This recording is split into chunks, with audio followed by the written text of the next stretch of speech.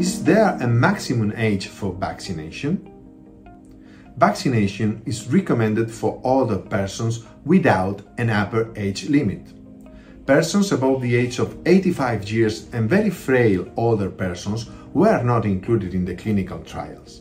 However, the data obtained in a large subset of older people with and without comorbidities suggests that the benefits of vaccination outweigh the potential risks. For very frail older persons with a life expectancy anticipated to be less than 3 months, an individual risk-benefit assessment will need to be conducted.